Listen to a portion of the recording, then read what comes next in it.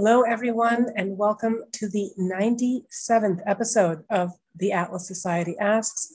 My name is Jennifer Anju Grossman. My friends call me JAG.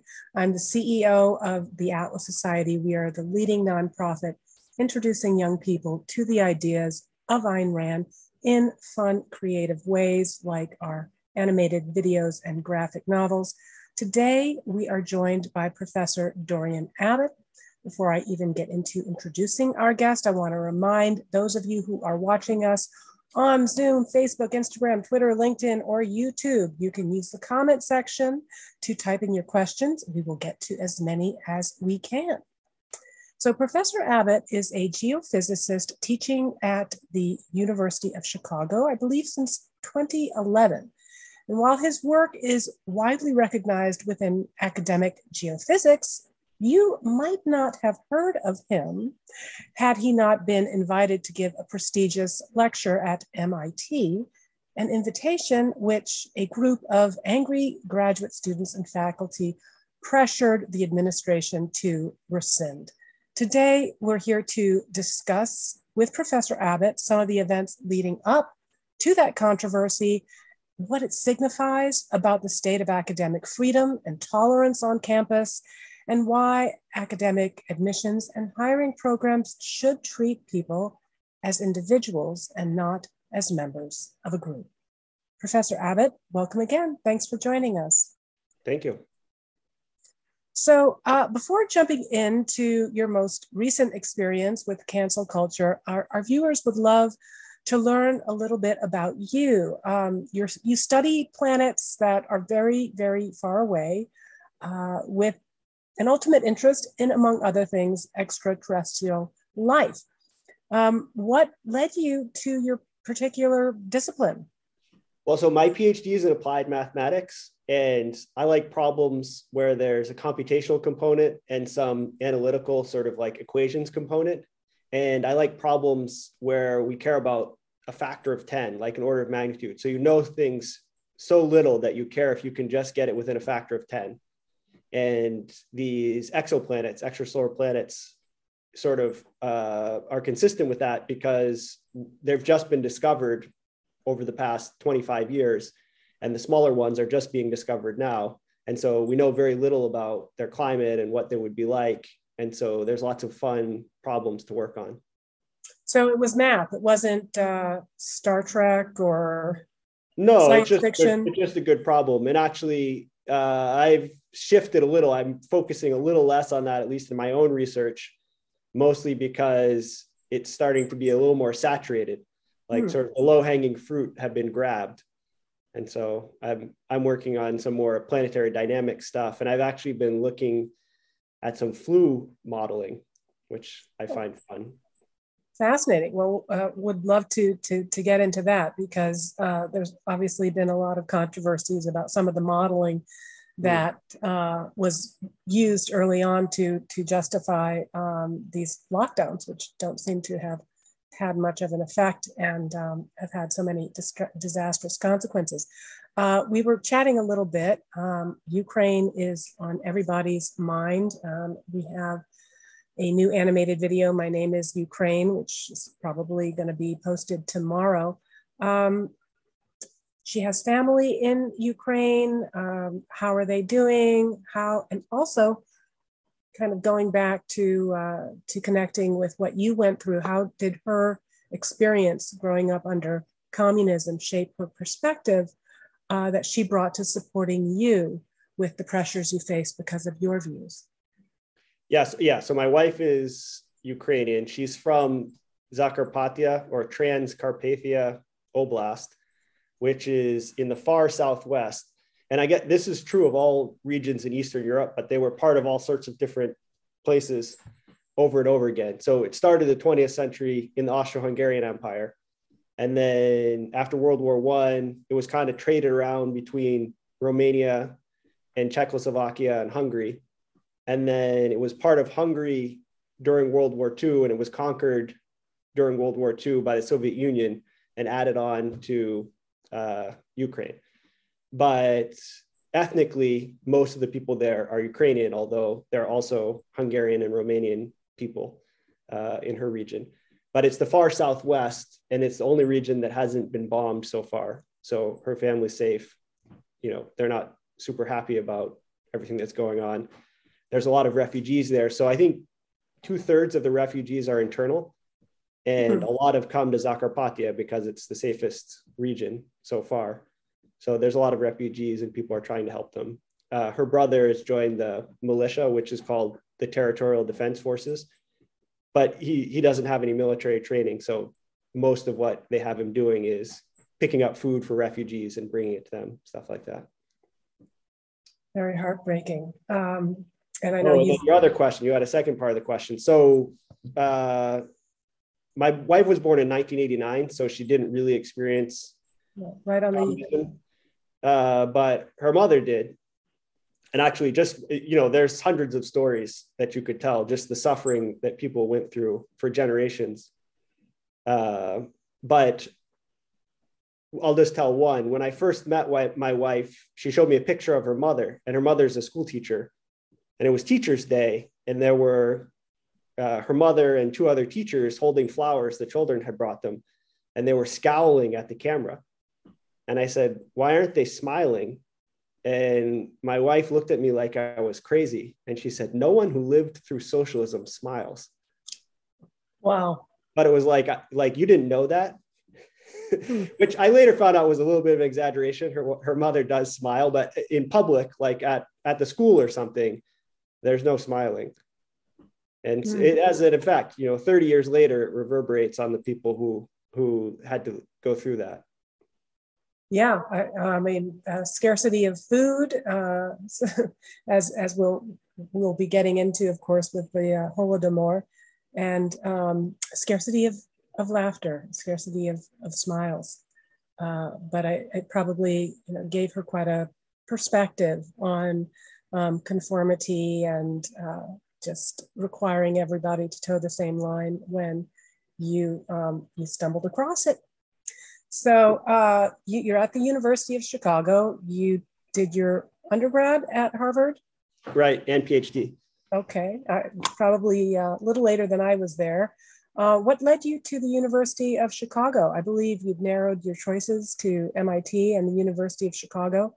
Given your recent experience, you're probably pretty relieved you chose the latter. So was it hindsight or foresight or something else? Well, okay, so I came for a postdoc at the University of Chicago in 2009. And then for faculty position, I was deciding between MIT and U Chicago. And it was sort of I was thinking about it for a long time. And then I went on a week-long hike. And then I was back in the lecture hall at the university, and I was alone sitting in the lecture hall, and a beautiful woman who was about 50, an older woman, I was in my late 20s, came in and sat next to me, and I felt very comfortable with her. And I said, "What should I do?" And she said, "Don't go to MIT." And then I woke up and I was on the hike, and it was the morning, but then I knew what to do. So that's how I decided. Well, I'm glad you got my message, because I came into your dream, time traveled, and thanks for the lovely compliment. So getting into what happened, you said that it was about 5 years ago, like in 2017, you started to notice some changes in your department that made you uncomfortable, and that those accelerated into 2020, which precipitated you wanting to share a different perspective with your colleagues. So what happened? Yeah, I mean, I guess I originally noticed this sort of like first little sniffs of this stuff, at least that I noticed. A lot of these ideas have been kicking around for a long time. They're just in a new form. But I started to notice it when I was an undergrad, and, I'm sitting hanging out with my physics friends, talking about physics at the cafeteria table. And then there'd be like, people, or like I had a girlfriend who was sort of gender studies kind of stuff, and she would say some of their stuff, and it was like sort of a funny joke. But then it sort of like, it came out of it was contained, but it broke free. Yeah, it broke free and started infecting everything else. And so I hadn't really thought about that. I mean, most of this stuff is it's so easy to dismiss that you don't spend a lot of time thinking about how to oppose it because it's just obviously crazy. But it started to show up in my life slowly. And part of that, I mean, a lot of this is sort of like the safe spaces and trigger warnings and I guess you call it microaggressions, like being really, really careful about your language and delicate about everything you say. So when I came to U Chicago, it was the opposite of that, and that's, you could go to the lunchroom and talk about whatever you wanted. I remember having conversations about, like explorers who had to resort to cannibalism and all sorts of things. And, it wasn't a big deal. But then it sort of started to change around 2015 to 2017. And my initial response was to sort of withdraw, I don't want to get in trouble. So I'm just going to eat my lunch in my office and, not go to the department events, that kind of thing. But then everything went really cuckoo in 2020. And so it was sort of like, we were spending all of our time talking about somebody's conception of social justice rather than just doing our science. And, like they wanted to make in our journal club a list of sort of rules of engagement that was mostly about using all the right social justice language and blah, blah, blah, blah. And then we had to spend all of our time reading articles about social justice stuff and then invite speakers based on their, type of person they were. And so then there's this journalist, Barry Weiss. Have you heard about her? Of course. Yeah. And so that summer she resigned from New York Times and she had this letter saying why she did it. And I read that and I sent it to the department chair and all the former chairs. And I said, we've got the same problem in our department. Everyone's afraid to speak their mind. What can we do about it? And they all said, oh, you're a tenured professor. Say whatever you want. You won't have any trouble. You'll be fine. Just anything you want to say, go ahead and say it. So I said, oh, okay. And then that fall, I just had a number of experiences where I felt that we were discriminating against people in certain, hiring decisions and things like that, or I was involved in situations where I felt that there was discrimination happening. And then, can you give some examples? Yeah, like, or particular groups of people, or yeah, like people saying, "Oh, I don't want any Chinese grad students because they don't speak the language well enough," or something like that, or you can't trust their GRE scores. Now, of course, we've thrown out our GRE because we've gotten so SJW, but that sort of thing, or we need more diversity, not more of that kind of person. Those types of comments in hiring decisions. I mean, the most egregious one was I was on a faculty hiring committee and we got informal word from the dean that was passed to us through the department chair and the chair of the committee that we couldn't hire an Asian or white man. So we could do a search with all the non-discrimination language, but then they weren't going to consider a case if it was an Asian or a white man. And so, I now I would have pushed back a little bit, but at the time I was just like, what? We're just going to do it that way now? I just didn't know what the rules were. And so anyways, so that sort of thing started to bother me. And then there was an internal seminar that was promoting Ibram Kendi's work and the anti-racism concept. And if you're not anti-racist, you're racist, and it's necessary to put discrimination into the system, and any disparity of outcome is evidence that there was discrimination, and it's necessary to put discrimination in to fix that kind of stuff. And so I asked to give a response in this internal department seminar series, and I was refused. So I posted on YouTube. And for me, this is in the fall of 2020. So like I had used at the time, I didn't know anything about social media and how this stuff works. I mean, I've learned now, but I put on YouTube thinking like, oh, this is a good way. I've got these files. I recorded these talks. that's a good way I can share stuff with other people. And it turned out that people went on Twitter and they said, oh, how bad this guy is. And then it just started this huge thing. And so wow. So that must have been completely blindsided. Do you remember what was going through your head at the time, or how your wife? Well, the first thing I thought was that it's pretty funny and ironic, because like one of the main points was people are having trouble speaking openly in our department. And I spoke in our department, and they pretty much proved my point right away. Mm-hmm. That's true.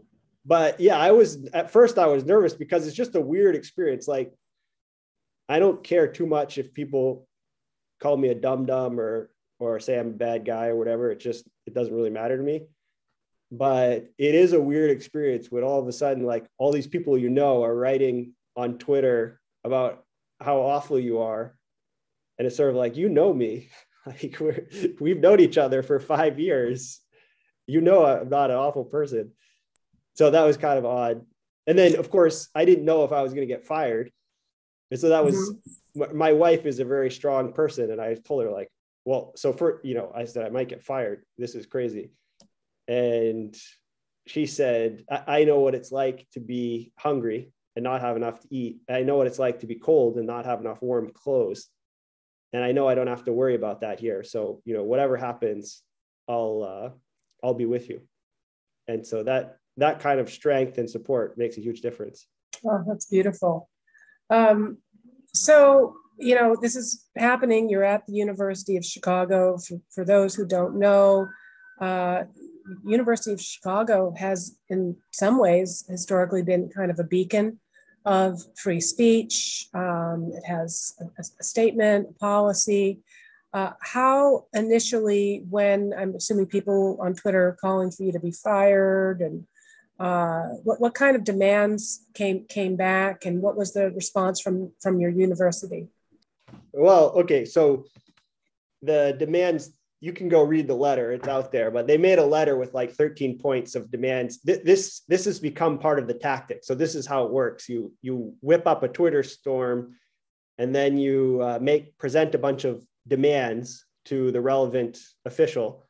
And then you threaten basically that you're going to cause a huge scene if your demands aren't met. It's generally an empty threat, although sometimes it does end up in some sort of a scene, like people blowing air horns and yelling and stuff like that. But the demands in my case were things like, so by the time it got to the letter of denunciation, me losing my job was not one of the demands. That was something that was mentioned on Twitter, but it wasn't one of the official demands. And the official demands were basically like restrict my ability to have a research group,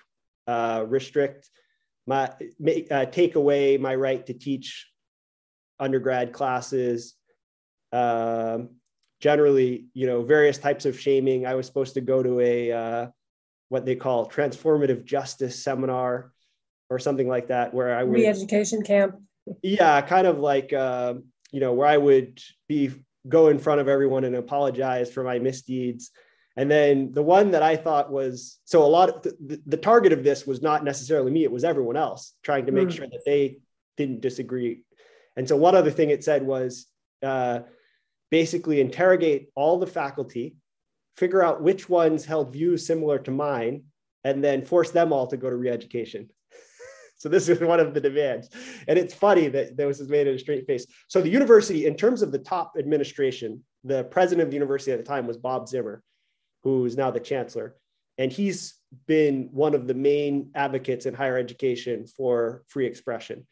And when this stuff came across his desk, he just issued a statement that didn't mention me by name, but said, our faculty are free to express themselves however they want on any of our policies, because I was criticizing some of what's called diversity, equity, and inclusion, which does occur at the university, and they won't be punished for that.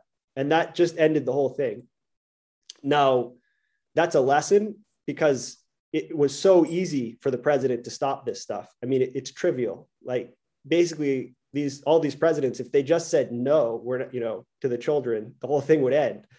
The other thing was the lower level administrators were not so courageous or so cleanly. Yeah. And so there was a lot of sort of wishy-washy both sidism, like, well, he has the right to say this stuff, but it's hurting the culture of the department and all this stuff. And it's like, no, the culture of an academic department is inquiry.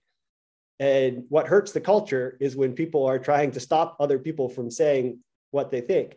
And so I think they should have said that right from the beginning. Like, look, guys, we're not doing anything to Dorian, and go back to your laboratory and stop this silliness.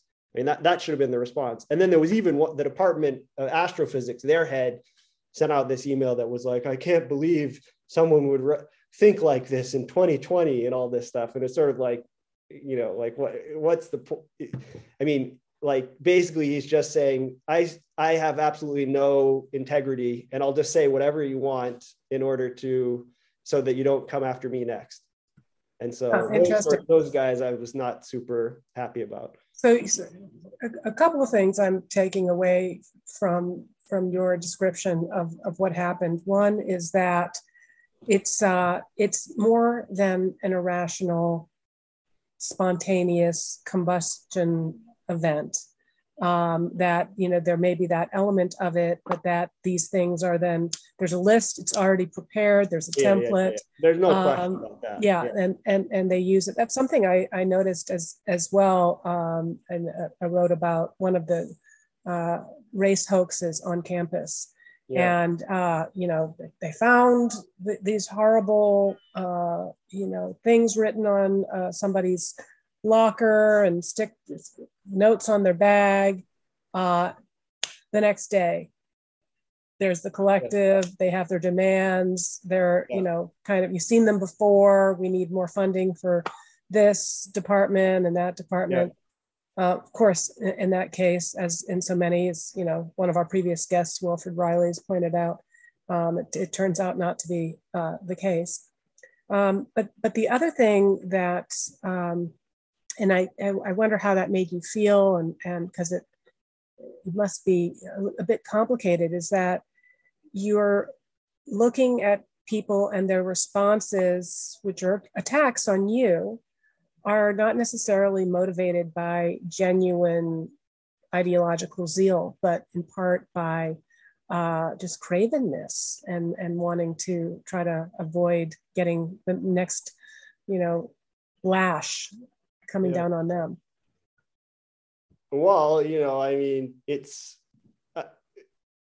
funny because, let me just tell you something. Like, there was this letter of denunciation that was signed by a bunch of people, and I intentionally didn't look at who signed it because I didn't want to, I know I have to work with these people in the future.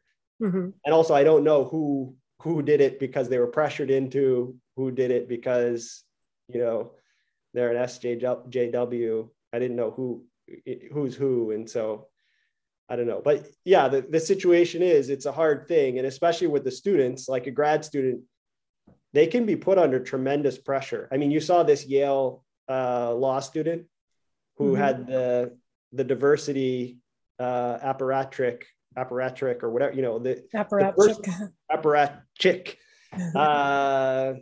call this guy into their office, and they say, like, we're gonna end your career. All the law firms will hear about this unless you apologize and all this stuff. You know about this story? No, I hadn't heard about it. You should look up that one. That was a few months ago. It was a Native American student who was a member of this, the Federalist Society, which tends to be more conservative. Mm-hmm. And he advertised a party, which was called Trap House Party. Apparently a trap house is some sort of a slang. I can't explain it to you because I don't know the urban lingo, but people got mad at him and they said it was somehow discriminatory and bad or blah, blah, blah. But the key point is that the diversity officers wanted him to issue this apology. And that's always part of it. They want you to apologize for something that you didn't do wrong. And they were saying, like, we'll destroy your career. So the students are under a lot of pressure, is all I'm saying. Mm-hmm. I feel more negative about department chair level people who didn't do their job and say, like, look, guys, get back in the laboratory. We're not punishing a professor for stating his opinions on something. And that's important to note, is that this isn't a case where I went out and said something inflammatory. Like it was very basic stuff with evidence and arguments and things. I was just saying, look, this is my moral and philosophical perspective, and I'm not okay with how we've been doing things. And I think people need to be able to express their opinions openly, which doesn't seem to be the case right now. So we're going to get to some of the questions that are coming in, but just to get all the facts out and the narrative of what had happened, when did you get invited to speak at MIT, and how did that? Yeah, so the MIT unfold? Thing, so there's like a part of being a scientist is going around and giving seminars at other universities and talking about your work. But this was a different thing. This was a special honor called the Carlson Lecture. And this thing was supposed to be like a big event, and they choose, people in the field. I would have been the youngest person to do this. It was like a big deal to get this. And so they wanted me to come talk about something about climate. And so I was going to tell about these planets orbiting different stars and how you can study their atmospheres and see which ones might potentially have life, or which ones you should look at to search for life. Okay, so that was the context. This all happened before I got in trouble for the first time, before I became a thought criminal. So I was just a regular old guy, and nobody knew who I was, and nobody was angry at me. And then this stuff started happening in the fall of 2020. Okay, and my lecture got canceled in the fall of 2020 because of COVID. So then they re-invited me in the summer of 2021. Okay, so I'm like, okay, whatever. But then that summer, I also wrote an article with a friend at Stanford, Ivan Marinovich, called about why we don't like diversity, equity, and inclusion. And we have this other thing called merit, fairness, and equality that we think is better. We'll put that link in the... That was in Newsweek. And so like a lot of people saw it. And so then on Twitter, it's funny because these ideas start on Twitter and you can watch how they develop. A bunch of people, including a professor at University of Austin, were like, we shouldn't invite this guy to give seminars anymore. And so like it kind of got into people's heads like, oh, one way to sort of apply more pressure. Well, we couldn't get him fired. We couldn't restrict his job, et cetera, et cetera. So maybe we can apply more pressure by making it so he can't go around and give talks. And so then when it was announced that I was supposed to give this talk at MIT, the activists put this strategy into action that has sort of been developed over the summer. And so it was a relatively small number, maybe a dozen of activists who tried to do this, but Twitter acts like a force multiplier. So, a dozen of them can make a bunch of nasty comments, and then it looks like there's more people, and then other people like it. But even the likes, it's like 100 or 200 or so. There's not that many people. And then that's sort of what caused this thing to get canceled. And what was the response after that? From whom? Well, I understand that you got some other forums that that wanted you to speak, and yeah. So Robert George at Princeton, who's a really great professor, he has I'm blanking on the name, but he has a special fiefdom at Princeton, and they invited me to come give the lecture in his fiefdom. Do you think MIT will ever kind of come to its senses? So after this whole thing, they invited me to come give a department seminar. So not the big Carlson lecture, but a department seminar. And in theory, I'm going this spring. And, I'm happy to go and talk to people. And there's a lot of great scientists there that I'd like to interact with. And basically they weren't, like I said, it's like a dozen activists who are responsible for the bad behavior. And so it's not like everybody there should be blamed for this. And of course, some of the leadership there who caved in, that was not good behavior. But anyways, yeah, I'm happy to go back and give a talk. And if they invite me to give the Carlson lecture again, I'll go give it. So we shall see. All right, let's get to some of these questions. We have a question from Instagram. Manny Tervina asks, do you think there is more pushback against DEI on campuses in 2022, or is your opinion still the minority opinion? I mean, are you seeing the pendulum swing in any way? Yeah. Well, okay, I have a lot of comments on that. So the first comment is, I don't think my opinion was ever the minority opinion. I think it was the majority opinion and is currently the majority opinion, or at least some variant of my opinion. At least my opinion that people should be able to express themselves freely and that there shouldn't be overt discrimination.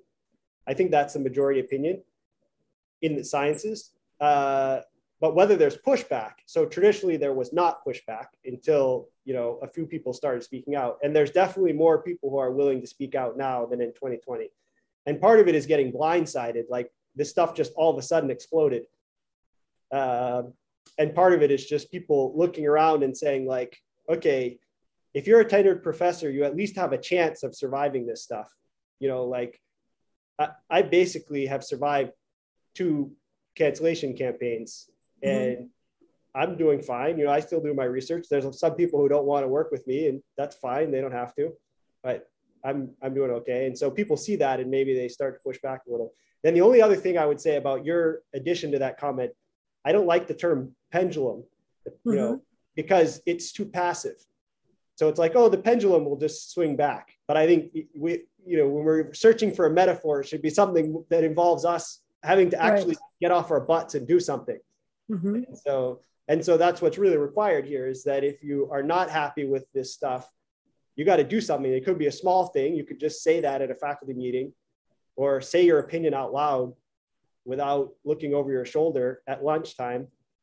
And it could be bigger. You could write articles, and I got elected to the university senate, and I've been trying to advocate for this stuff.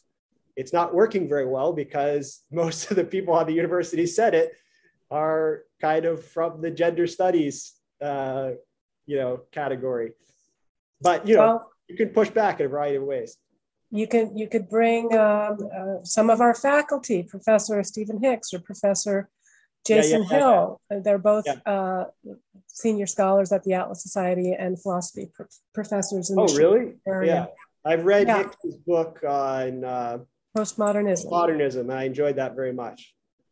Well, if there's ever an opportunity where we can to get them to your school, they could talk about. We have an idea. So Harold Uleg and I, who's a econ professor, we have an idea that we call the Chicago Center for a Free Society, and a big portion of that would be hosting controversial speakers, just people who are willing to say their mind, but who are serious academics, not sort of, just people who want to get a rise out of other people. Right. And hosting them at the campus and having it broadcasted on YouTube and having a podcast to kind of try to desensitize people to other points of view. Because part of what's going on now is it's so segregated on the university politically that students just aren't used to hearing a center-left viewpoint. That is something that gets attacked now.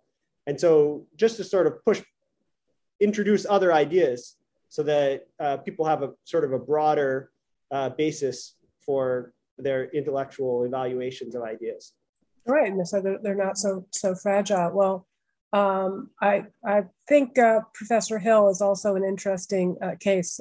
In addition to being an objectivist, he's also Black and gay. So, a little harder to cancel, although believe me, they have tried at his university. Well, they have this thing called, they have this silly thing that's like oppression points.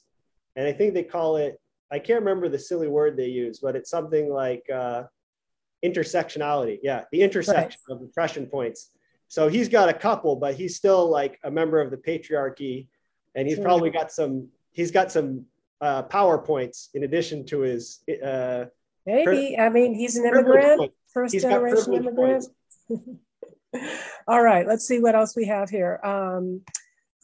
Is Tina Malkowitz on Facebook asks, do you see other professors sympathetic to your views, but too scared of being fired or targeted to speak out. So did some of them come to you and say, hundreds? Wow. Yeah. So for everyone that you hear about who speaks out on this stuff, there's hundreds of people who are scared to speak out, at least. So yes, an emphatic yes to that question. I had another guest on this show who, Bill Whittle, said, if you can't spread the courage, at least don't spread the fear. How do we encourage people to spread the courage? Yeah, I mean, you have to do some evaluation of your career state. I mean, unfortunately, and they're going to just bulldoze a grad student who tries to raise any of these points. And so I probably would not recommend a grad student try to speak up about this. But right. I mean, if you're a tenured professor, I mean, this is part of the problem. Like what qualities get someone to be a tenured professor? You got to be really good at your field, but you also have to like not piss everyone else off so that they'll vote for you to get tenure and stuff. And it's not really the entrepreneurial spirit that tends to produce tenured professors. So I think a lot of times you end up with people where, first of all, they're so obsessed with their thing that they don't want to do anything to mess that up. And then the other thing is it leads to kind of timid people. But I think it really is the responsibility of the tenured faculty to say, no, we're not going to do this. You know, everyone is welcome to share their opinion. And we actually are doing something important here. The science we're doing is important. It's so important that we don't want to sacrifice it in the name of some engineered social goal. All right. Alan Turning on Instagram asks, has more woke ideas infiltrated how people are supposed to teach their classes, such as in the hard sciences? Yeah. So just to give you a silly example, but a pretty telling one, I had a university administrator who is kind of supposed to help us develop teaching stuff. And I was working on a new lab for my course, like a physical lab. And it was about black body radiation. And he said, oh, you know, you shouldn't use that word black body radiation because it's like black bodies are blah, blah, and blah, blah, blah. And you can use some other term. I was like, no, that's the physics term and we're using it in physics. I don't care if the X studies department has adopted the physics term and is trying to use it for something else. So that sort of thing is coming up a lot. And then there was actually recently, I pulled this up because I thought it might come up. Where is that stupid thing? So yes, there was a paper that was published in Physical Review, Physics Education Research. So Physical Review is like where physicists publish stuff. And this is the education research called, that came out March 11th, Observing Whiteness in Introductory Physics, a case study. And you can look it up, but it's as bad as you can imagine and worse. And so, yes, it's totally infiltrating. It's coming in through people trained in education schools, which have been captured ideologically. And it's coming in through the administrative structure, which is mostly staffed by people from education schools, which have been captured ideologically. Yes, we recently published Philosophies of Education, and it was by Professor Stephen Hicks, and just talking about the progression and the history of how this came in. It's been almost like clockwork, you know, from the framework that Haidt and Greg Lukianoff set up in terms of the changes that were happening and when they started kind of hitting the universities and then when they started hitting the graduate schools. So yes. That's interesting that you mentioned that because I read their book and it was people of, I forget what they call it, but there's a particular generation as they went through every level, that's when it got bad. And that is when it got worse with our graduate students. Okay, Jeremy. iGen is the name. iGen, you're right. Yeah. Jeremy Ryder on Instagram is asking, is your day-to-day teaching more normal now? Or do you have to deal with a lot of faculty or students who are hostile or harassing you? I don't feel like anyone's harassing me. but there's certainly some people who are hostile to me. They have these big 5 traits. Have you ever heard of these? The psychologists have. Mm-hmm. One of them is called agreeableness. And I'm in like the 5th percentile of agreeableness. So I probably wouldn't really notice or care if someone was being hostile to me anyways. So, I'm able to get my stuff done. So mm-hmm. I'm not worried about that. On a personal level, I know you and I talked a bit before, and you said you're not much of a fiction guy. Yeah. But if you imagine a novel or a story that was told about your experience, and part of what's happening is changes that are happening to the hero, the character, in this case, yeah. You, how would you say you've changed throughout from the Dorian Abbot of 2017 to Dorian Abbot of 2022? Well, the biggest thing is this kind of fell on me. Like, I just want to be doing my weird physics stuff and playing with equations. I don't want to be on your podcast. No offense. But I know you consider it a duty. Yeah. And so that's probably the biggest change, is that I feel that this is an important issue that's really causing major problems in our universities and in our society. And some people need to start speaking up about it. And so I'm willing to be one of those persons. So that's probably the biggest change over the last 5 years. All right. Free the Sheeple on Instagram asks, do you think that the viability or prestige of going to college is getting tarnished by funny degrees being put on the same level as a degree in science and mathematics? That's a big question. I mean, are they put on the same level? I mean, if you're applying for a job, like a serious job, and you have a degree in X studies, are you going to be looked at the same as if you have a degree in physics? I certainly hope not, but those X studies people, they're going into like the HR departments and the administrators at universities and stuff. They're not going into the job where people actually have to do something, or else the company loses money. But the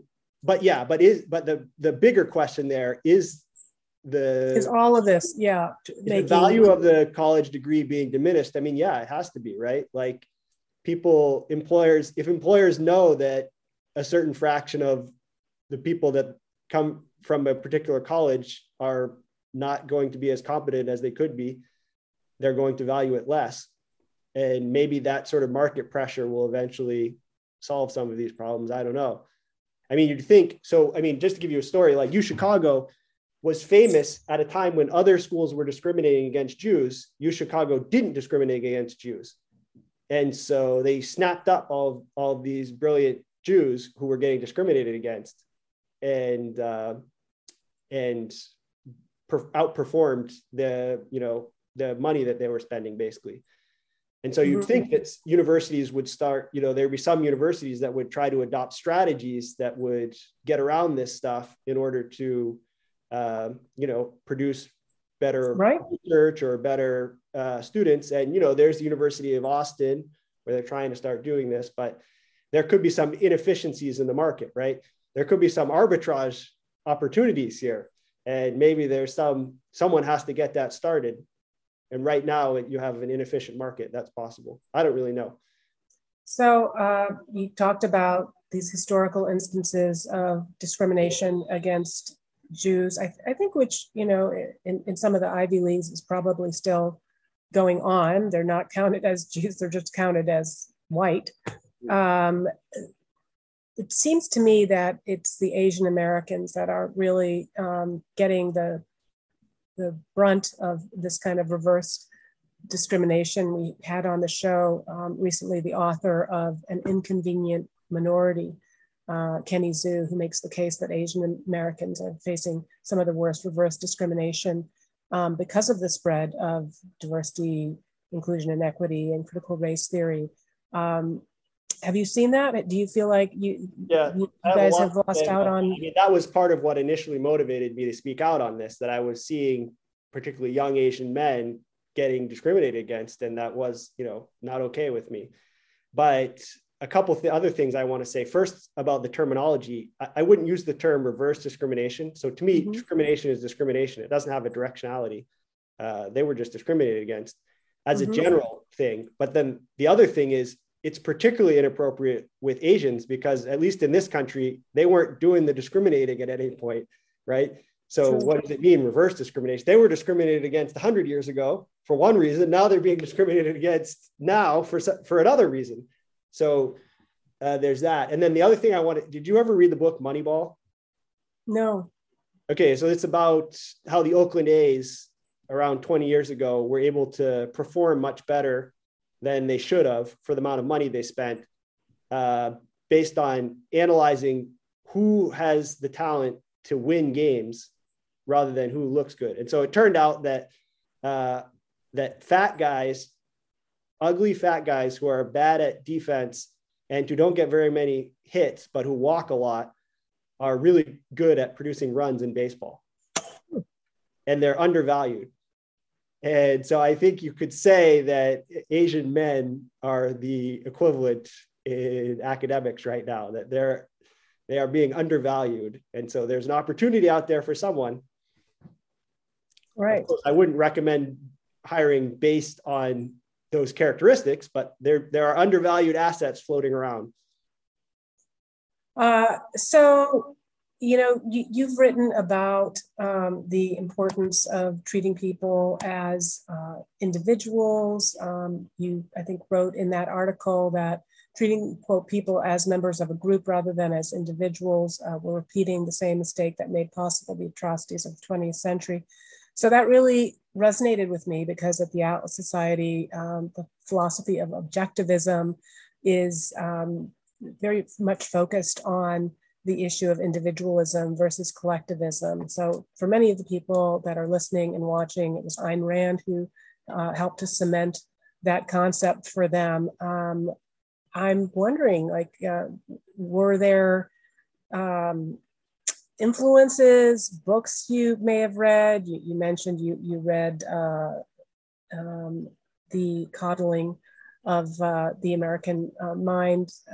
Were there other teachers, or was it just the way you were raised and also common sense? So in terms of consistency between my take and the objectivist perspective, I would say Hayek has been influential on me. So it's shocking to me how underread and underappreciated Hayek is. And he really lays all this stuff out in the Road to Serfdom. Road to Serfdom, yeah. Hannah Arendt, I've also enjoyed her work. And both of them, by the way, had a UChicago connection. They were faculty here for some time. So those are good thinkers that are rough contemporaries of Rand and, could sort of fit under this umbrella objectivist term in some way. But then where I diverge, I would say, from objectivism is I'm coming from a Christian perspective, philosophical and theological. And in that perspective, it's the fact that humans are made in the image of God. It gives every person inherent dignity, and it's therefore immoral and going against God to discriminate against people and to treat them without dignity. And so, to me, that's an important point. And a thinker that I like who is good at explaining that at sort of a high philosophical level is Bishop Barron. And he has a number of really good books and podcasts that you could check out. All right, we definitely will. So, you've mentioned your parents, and your mother is a social worker. My mother is a social worker. My dad's an academic. Your father's a teacher and a carpenter. And that they rose you with a sense of self-esteem and courage to have, unpopular opinions, to think for yourself. But that has now, in your maturity, led you to sometimes disagree. I mean, my parents and I are polar opposites politically. So I'm wondering if you have any tips on how you deal with it. We just don't talk about anything. Yeah, well, I think we're probably a little more in that category. I mean, but another thing is, it wasn't like we talked about politics every day when I was a kid. It just wasn't that popular Central. a dinner table subject. But yeah, my parents are much more on the left wing, and I'm actually pretty much in the center. In the last election, I used this. I like to use this. What do you call it? Who do I side with website, where you answer a bunch of questions and it says your overlap. Mm-hmm. And then what I do is I have a Python algorithm and I put in my overlap with each candidate, and then it stochastically assigns my vote with a weighting based on the overlap. Does that make sense? Yeah. I vote randomly based on the weighting. And the reason I do that is because it seems more fair. Like sometimes you're like, I'm 60% for this guy and 40% for that guy. And it feels wrong to give all of my vote to one guy. So mm-hmm. then I have a 4 in 10 chance of voting for the other guy. Mm-hmm. But anyways, in the last election, I was 50.5% for Biden and 49.5% for Trump. So I'm pretty much right in the middle of the country, which is funny because in the university context, people are like, they think I'm like this wild right winger. But anyways, yeah. So when that comes up, my parents and I can engage in discussions about this stuff. They're very reasonable people, but it's just not the main subject we talk about. I have especially now because I have a baby daughter. And so pretty much that's all they want. They don't even want to look at me. They want to see her when we talk on the iPhone. That's adorable. All right. Well, we're just got a few more minutes here. We've got a question about your science and talking about space. James Carmine on Facebook asks, are you bullish that we'll be colonizing Mars during our lifetimes, doing on the ground geological work? So I'm not an expert in that. So I can't give you an opinion that's much better than anybody else. All I would say, because that's really an engineering problem, essentially. And so, it's just not something that I work on. It's also a sort of like economics and social problem. Like, I think it's totally possible we could do that, but are we going to in the next 30 or 40 years? I don't know. My understanding is that Elon Musk says he plans to die on Mars, not on impact. And, he's much better placed to evaluate that than I am. And he seems to think it's doable and that it will be done. So I guess I would say I'm slightly more than 50% that would happen in the next 30 or 40 years, but take it with a grain of salt because I'm not an expert. And you are also, you do a lot of work on climate science, climate change. Yeah, mostly I teach that for the undergrads. So what I would say about that, I actually have an article called Conservation is Conservative. And I try to go through like all the arguments from a conservative perspective for why you should at least pay attention to climate change. And so the fundamental one, this is probably different. This is a much more conservative argument than an objectivist type of argument. But Burke would say, we don't want to change society drastically because society has come to a good equilibrium over thousands of years. And if you just start lopping off parts like better than everybody else, bad things are going to happen, like the French Revolution. Okay, so you can apply that argument to climate change. And then, but I go through a bunch of different types of arguments. The ones that might resonate most with your listeners are for business conservatives. If you run a big corporation, it turns out that if you do a cost-benefit analysis and you take into account the fact that there's a low probability chance of more catastrophic stuff, it's a low probability, but if you take that into account, it can change your cost-benefit analysis. And then for libertarians, the argument is if you care about property, and this is something where the collective, by emitting the CO2, could damage individuals' property, that's something that you should care about. But here's, a link to the article. Yeah, it's called Conservation is Conservative.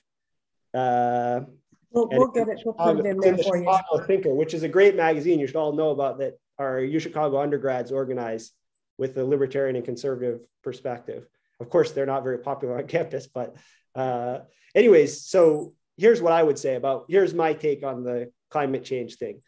Over the past 170 years, just from going around with thermometers and writing down the temperature, things that we can measure accurately, we know that the global mean temperature has increased by a little under 2 degrees Fahrenheit.